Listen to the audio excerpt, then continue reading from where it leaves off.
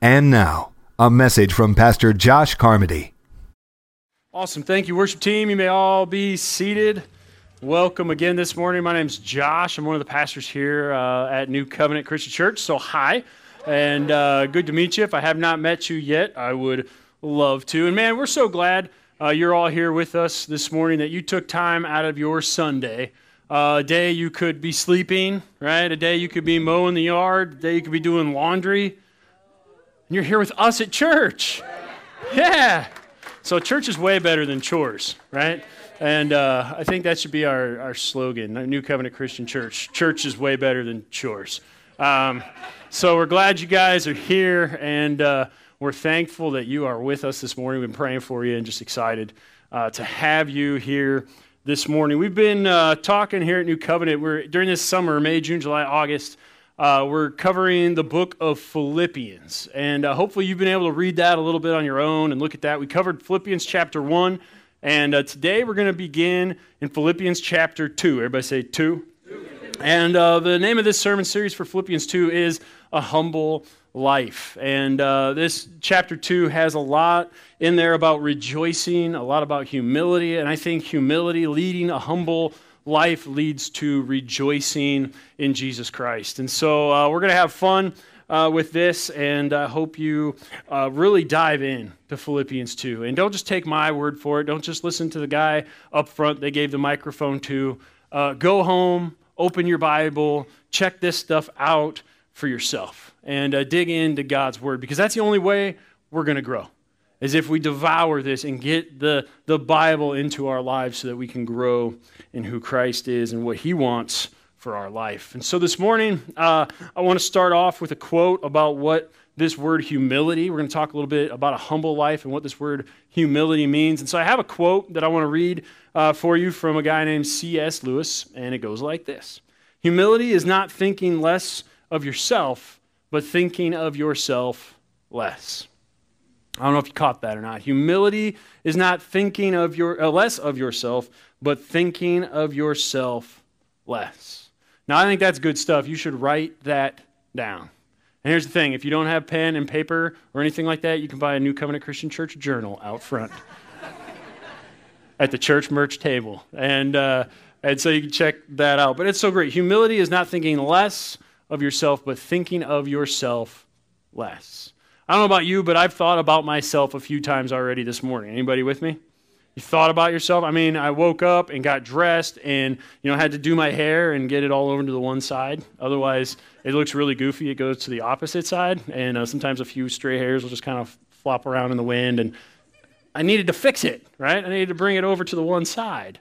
And some of you also have that, but it's called a comb over for you. And I'm sorry.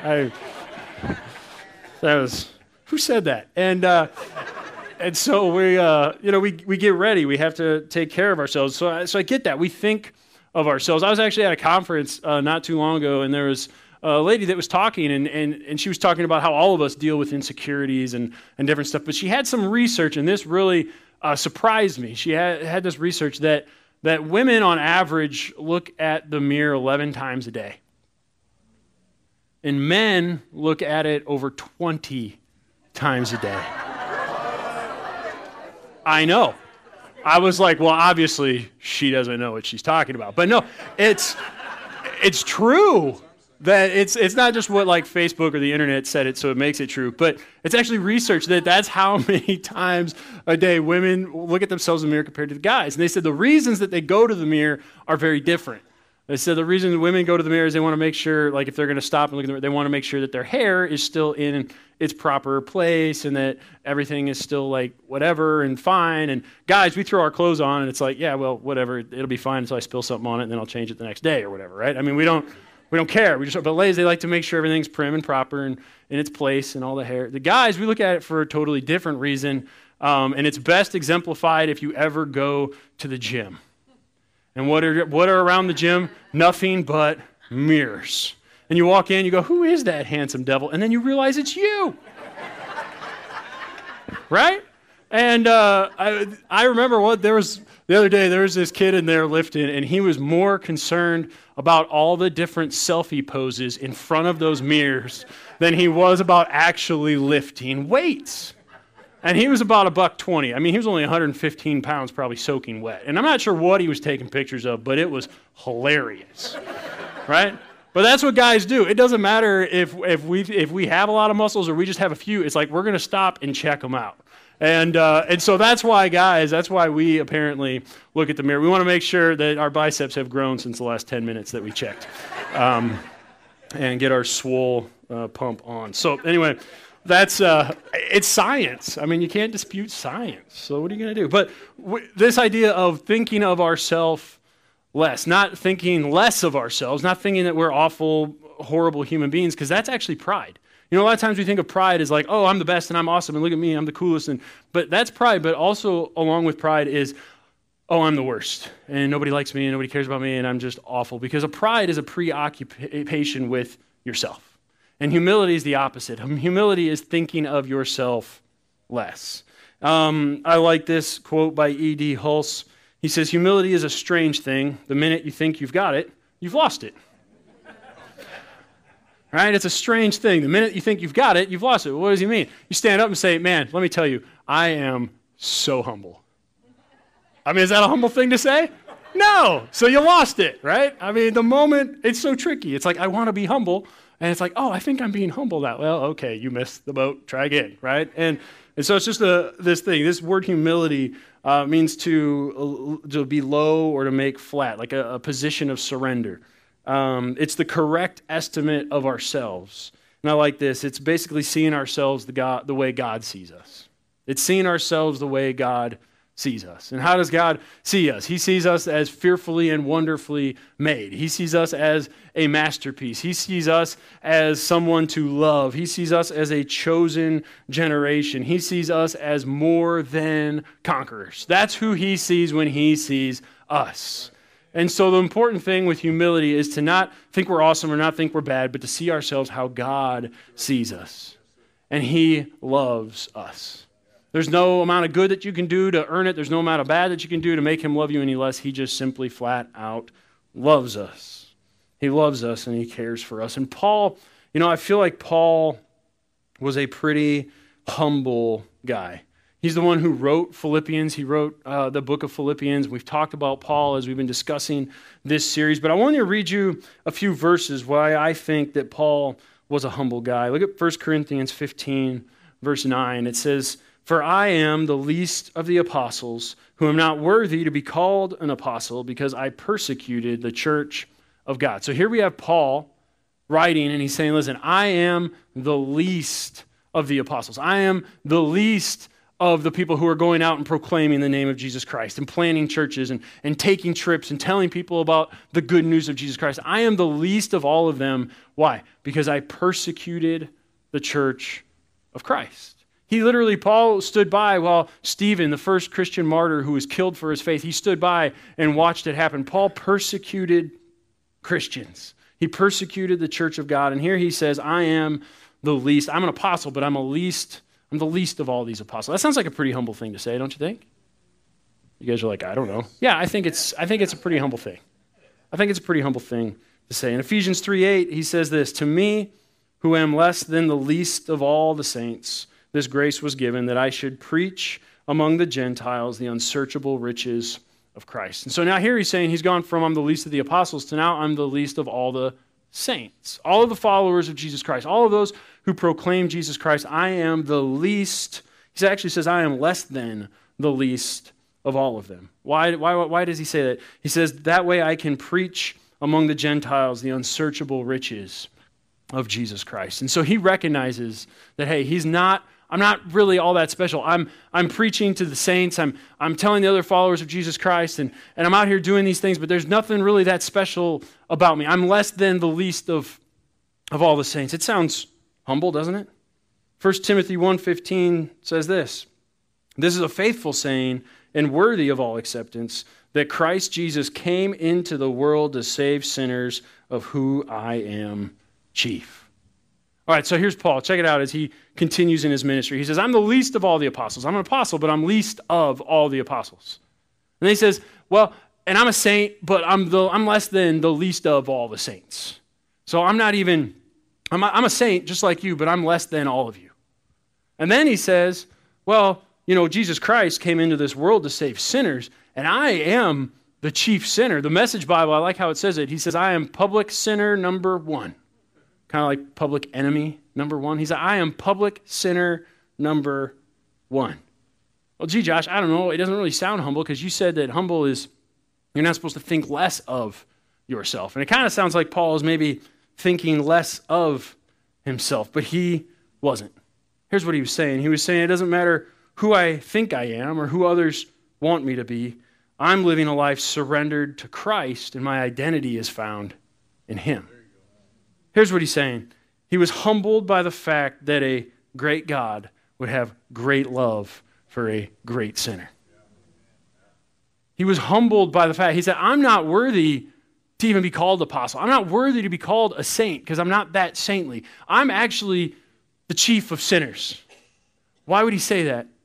Because he's humbled by the fact that a great God, the creator of the universe, would love him even when he persecuted the church, even when he went against all that Jesus Christ wanted to do on this earth. He still loved Paul, a great sinner. And so he recognized, he wasn't trying to stand up there saying, I am the best. Paul knew that his best shot at helping sinners find forgiveness in Christ was to identify with them. If Paul stood up in front of people and said, listen, I want all of you sinners to know, listen up, sinners, listen up. And Paul, I am an apostle, and I want to set all of you straight. Would you receive that very well? Or would you receive it better if you said, listen, my name's Paul, and I'm a sinner just like you. But I stand before you today to tell you about Jesus Christ, my Savior, who set me free. I mean, which one sounds better to you?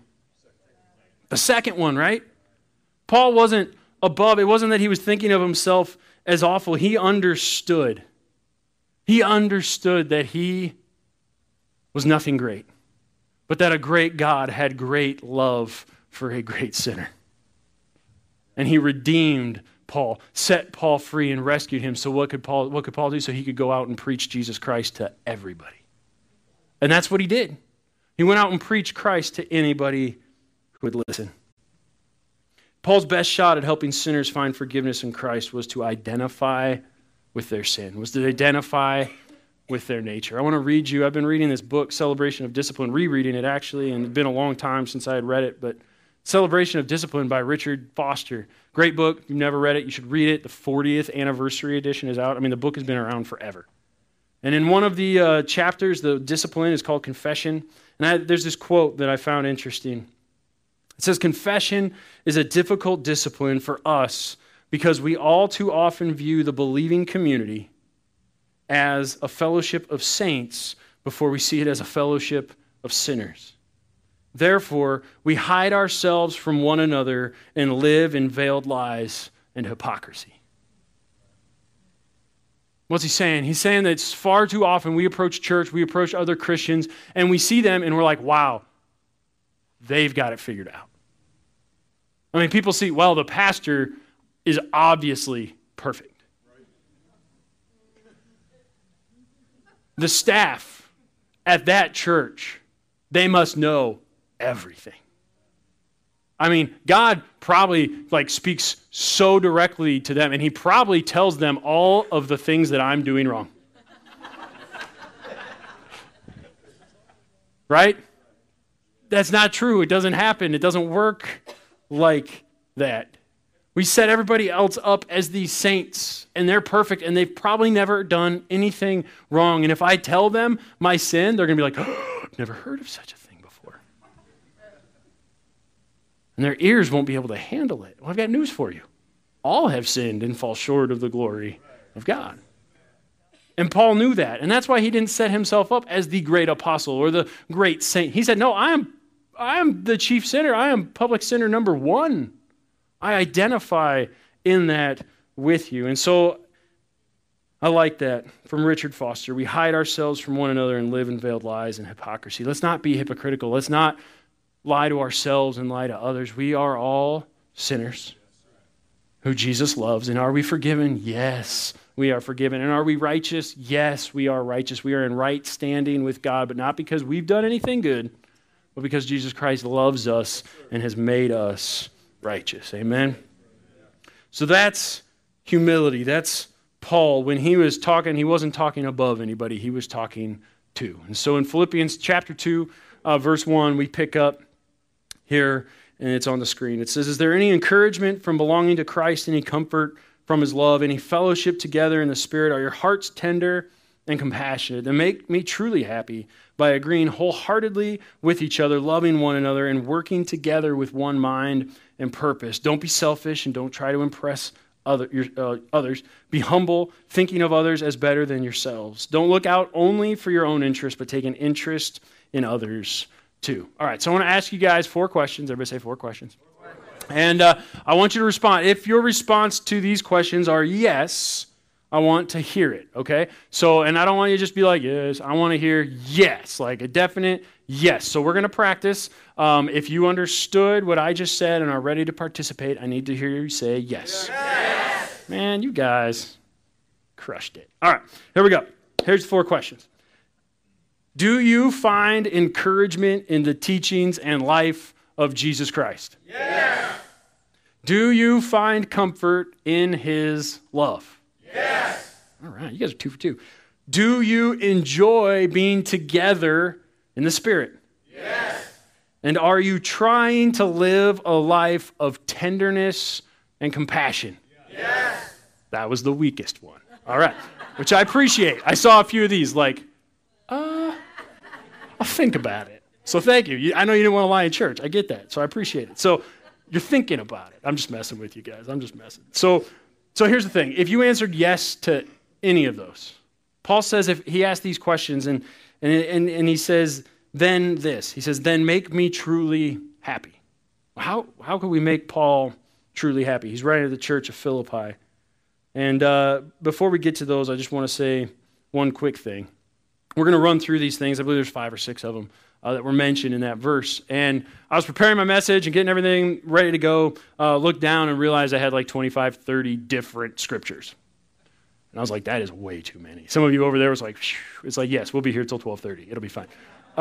So what I did instead is I pulled them out, and I'm not going to go into all of them. I can't. I'm going to mention very many of them. But here's what you can do is during the week, we have printed out this time for sure at the Welcome Center. There's pieces of paper. And along with these points are a whole bunch of scriptures for further reading. And you can check that out and read that and dive into this on your own time. If you have a smartphone, you can download New Covenant's app, search New Covenant FD in any of the app stores, and it'll show up. And on our app, we have these questions ready to go. We have this outline and the study guide and all that stuff right there in the app. And I would encourage you, there's so much more that I just do not have time. Man, you're like, Josh, you're wasting like 2 minutes talking about this. I know, but it's not a waste. And just go on the app and check that out. And each and every week, we're going to have those study questions and that study guides so that you can dig in deeper into God's Word each and every week. Not just Sundays, because listen, we read our Bible Sundays, but we need to read our Bibles Monday and Tuesday and Wednesday. And actually, any day that ends in Y. Can I get an amen? That's every day. Tricked you. All right. So if you answered yes to any of those questions, then Paul says, would you please make me happy? And the first thing he says is, will you please agree with each other? All right, so we hear this all the time. We'll just have to agree to what? Disagree.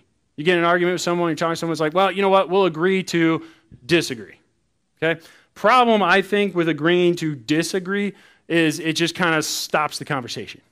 It's like, I'm not interested in what you have to say, and the other person's like, I'm not really interested in what you have to say. Let's just agree that we're just going to disagree on that. I think that Paul tells us we should agree with each other. And so here's what I think. I think we should agree to understand each other. I think we should agree to understand each other. Because if we just say, I'm going to agree to disagree, then that's the end of the conversation and nobody ever changes. But if we say, you know what, instead, I'm going to agree with you that I want to understand everything that you're saying. Even if I don't agree with it by the end, even if I'm not 100% sure about it, I want to absolutely understand why your life choices, why your circumstances, why what you've gone through has brought you to this conclusion. And I don't want to fight with you about it, and I want to tell you how you're wrong, and I don't want to tell you any of those things. I want to understand you. And we're not always willing to do that because we think we know everything, because we're humble. And we agree to disagree because we don't want to be challenged, because we're humble. So maybe we could agree to understand each other. Who knows? I know none of us, but who knows? Maybe you are wrong. I said maybe. Not of my kids. Maybe means yes, we're going to do that. Like, can I have a popsicle? Maybe. Yes. That's what I said. Maybe you're wrong, okay? Maybe, just maybe, your mind will be changed once you understand another perspective. Because the only perspective that I'm an expert on is my own. And I'm not going to grow, and I'm not going to change unless other perspectives enter into my thoughts. And there are absolute truths, but there's also a lot of things that we think we know and we call them absolute, but they're not necessarily absolute truths. And so you need to think about that.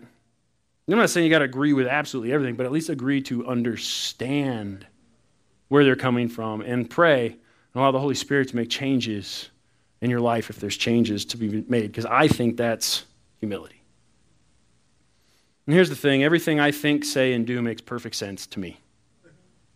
I don't know if that's how it works for you, but everything I say, everything I do, it all makes sense to me. People from the outside looking in, they're like, that makes no sense to me. It's like, well, that's fine, but it makes sense to me. But that needs to change, right? I need to be broadened and to learn so that I can grow and do what God wants me to do. So that's the first thing, agree with each other. The second one is love one another. John 13:35 says that, well, I don't have it written down, but it basically says that the world will know that we're disciples of Jesus Christ by the love that we have for one another. So the world will know that you and I are followers of Jesus Christ based on the love that we have for each other. That's what it says. Imagine what could happen for God's glory if the people of God truly loved one another. Imagine what could happen for God's glory. Imagine how many people could come to know Jesus Christ. Imagine how big of an influence we could have in this world if we could just simply love one another. Say kind words about each other. Say kind words about other people. Learn to love one another. Imagine the testimony, the witness that we could have. It's like, man, how on earth can you love our boss? I mean, obviously it's really easy here. But it's like, man, that guy, gal, whoever, they're a jerk. Like, how on earth do you love that person? How on earth do you respect that person? Maybe they don't say love. I mean, okay, you may have a conversation with your coworker about loving your boss, but how do you respect your boss? Or you start hearing some people talk bad about your boss, and maybe you jump in and say, hey, let's give him or her the benefit of the doubt. Hey, let's pray for our boss. Well, that's weird. You can't do that in the business. You can't pray for, what are you talking about, Jack? Sure you can. If they don't want to pray with you, then you go back to wherever you're at, cubicle, office, outside, I don't know, and say a little prayer. It doesn't have to be some weird, flaky, like, everybody, let's get around and start chanting and do, but offer a prayer. I mean, I got to make it weird. Just offer a prayer. Be like, wow, I had not ever thought. Maybe they're Christians too. It's like, I never thought about praying. I was just going to talk bad about them for a while. But could you imagine how that would change? It's like, wow, you actually respect other people and care for other people even though they treat you like dirt. It's like, yeah, well, that's what Christians are supposed to do. And if we get treated like dirt, we're just supposed to love. What would happen if we loved one another? Paul says, work together with one mind and one purpose. So I have a little object lesson for us this morning. Say, yay! I have a bucket, red bucket, filled with yellow and purple plastic balls. And Pastor Doug, P-Mac, P-Dad, P-Doug, coming up, and I've already given them instructions on what we're doing. You guys are still in the dark, but they know what's going on. And so we're just going to have some fun this morning. It's fun, okay? You guys are fun? You guys aren't too old for an object lesson, are you? You're just like, are we in kids' church? This is messed up. All right, so we're going to have a little object lesson, and these guys know what to do, and so let's go. Oops.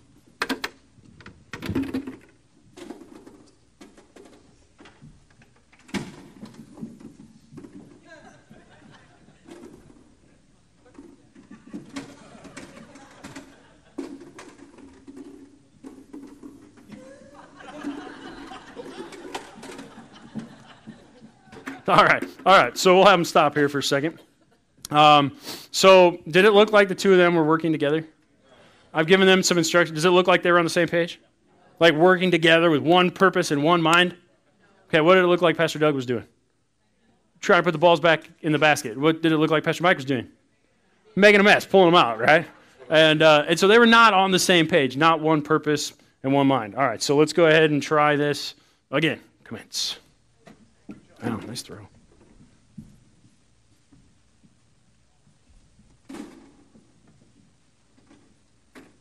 Hey, give it up for him. Thanks, guys. All right. So when they were one purpose, one mind, things get done a little quicker. Like you saw before, when they had different purposes, different minds to do things, and it was fine at first. The bucket stayed on the floor, and then Pastor Doug escalated it by taking it and walking around, and then Pastor Mike escalated it further by ripping it from his hands and dumping the bucket, right? But that happens in real life, is that we aren't on the same page with each other, and things begin to escalate, and words are said, and feelings are hurt. To get where I'm going? And so Paul says, work together with one mind and purpose. And then he says this, he says, don't be selfish. Don't be selfish. That word selfish means this: lacking consideration for others, concerned chiefly with one's own personal profit or pleasure. Basically, humility says that we should think less of ourselves, and selfishness says we should think about ourselves always. And Paul says, don't be selfish. And you're like, well, what? That sounds kind of negative, like don't do this and don't do that. Fine. How about this? Be selfless. Be selfless. Give your life away. Be selfless. Offer a hand. Don't always just think about yourself, but think about others. If you lack consideration for others, if you're selfish, then as selfless, you have great consideration for others. If you're concerned chiefly with your own personal profit and pleasure, maybe it's time to start thinking about how you can help others profit. It's the thought. It's also in the Bible. Don't be selfish. And then I like how he says this. He says, don't try to impress others. I like how he didn't say don't impress others. He said don't try, because we try, but we're not that impressive. But why do we impress others? Why do we try to impress others? Why do we want other people to notice us and that we did a good job? Why? Because we want to earn love, acceptance, and approval. We try to impress others because we want love, acceptance, and approval. And so we please people on earth and try to do everything. It's like, look at me. I need your love. I need your approval. I need your acceptance. I'm doing all these things so that you'll notice me. And it carries over into our walk with God. It's like, Jesus, I'm doing all this stuff for you. Look how awesome I am. A little dance. You pray. I'm earning your love. You can love. I'm good now. Accept me. I got news for you. Jesus already loves and accepts you. We do not have to earn his love and acceptance. We do not have to impress him because he knows who we really are, and he's not that impressed with me. I don't know about you, but he's not that impressed with me. Why are we doing that? We're not all that impressive. Jesus loves us and accepts us for who he has made us to be. I mean, he made us. Of course he loves us. Of course he accepts us. He created us. So I got an idea. Let's make it easy for everyone to feel loved and accepted. How about we be people who love and accept no matter what? How about you and I? Don't make people earn your love or your respect. Or how about we just freely give it to, well, they don't give it back. It doesn't matter. It doesn't matter. They don't have to earn our love. You don't need to impress me. I don't need to impress you. We can just accept each other for who God made us. Amen? And the last thing he says is be humble. Think of others as better than yourselves. Don't look out only for your own interests, but take an interest in others too. I mean, have you ever had that conversation and it's like, okay, this is all great, but do we ever get to the part where you ask me how I'm doing? Have you ever been in one of those conversations? And it happens, and I've done it, and you've probably not done it, but I've done it. But it says, yeah, look out for your own interest. It says don't look out only for your own interest, but take an interest in others too. Yes, take care of yourself, take care of what you need to do, but be attentive to other people's needs as well. 1 John 3:16 says this is how we've come to understand and experience love. Christ sacrificed his life for us. And this is why we ought to live sacrificially for our fellow believers and not just be out for ourselves. I like that. Our example in all of this is Jesus Christ. Our example in all of this, the most humble person that ever walked this earth, the person that walked this earth that was 100% God and chose to reduce himself to our level and came not to be served, but to serve and to offer his life as a ransom for all of us. That's what Christ did for us. He sacrificed his life for us, and that is why we should live sacrificially for one another and not just be out for ourselves. Yeah, we need to take care of ourselves. Yes, hygiene is good. Yes, making sure we have a roof over our head is good. Yes, working and making money is great. And then we get to use those things that God has blessed us with to also bless others. To not just look out for our own interests, but to be out for other people as well. I want to close this morning in Romans 12. I really do hope that you make a decision to jump into this stuff with us, to grab a study guide, to look at the weekly study guide on your app or wherever.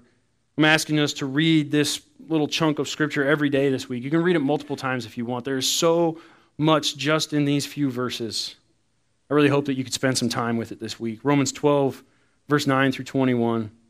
It says, love from the center of who you are, don't fake it. Run for dear life from evil and hold on for dear life to good. Be good friends who love deeply. Practice playing second fiddle. Don't burn out. Keep yourselves fueled and aflame. Be alert servants of the master, cheerfully expectant. Don't quit in hard times. Pray all the harder. Help needy Christians. Be inventive in hospitality. Bless your enemies. No cursing under your breath. Laugh with your happy friends when they're happy and share tears when they're down. Get along with each other. Don't be stuck up. Make friends with nobodies. Don't be the great somebody. Don't hit back. Discover beauty in everyone. If you've got it in you, get along with everybody. Don't insist on getting even. That's not for you to do. I'll do the judging, says God. I'll take care of it. Our scriptures tell us that if you see your enemy hungry, go buy that person lunch. Or if he's thirsty, get him a drink. Your generosity will surprise him with goodness. And don't let evil get the best of you. Get the best of evil by doing good. What's Paul telling? Paul wrote that as well, the church in Rome. What's he telling us in all of this stuff, in these verses in Philippians and Romans? What is he telling us? He's telling us to live a humble life. He's telling us to live a humble life. We are not great somebodies. We are sinners in need of a Savior who Jesus Christ loves deeply. He loves us just as much as that next person. That person that we judge, that person we think, guys, he loves them exactly the same as he loves you and me. We're all in this together. Let's live a humble life. I like that scripture in Romans. If you've got it in you, get along with everybody. For more information on New Covenant, contact us at 3318 5th Avenue South, Fort Dodge, Iowa, 50501. Or you can call us at 515-955 6222.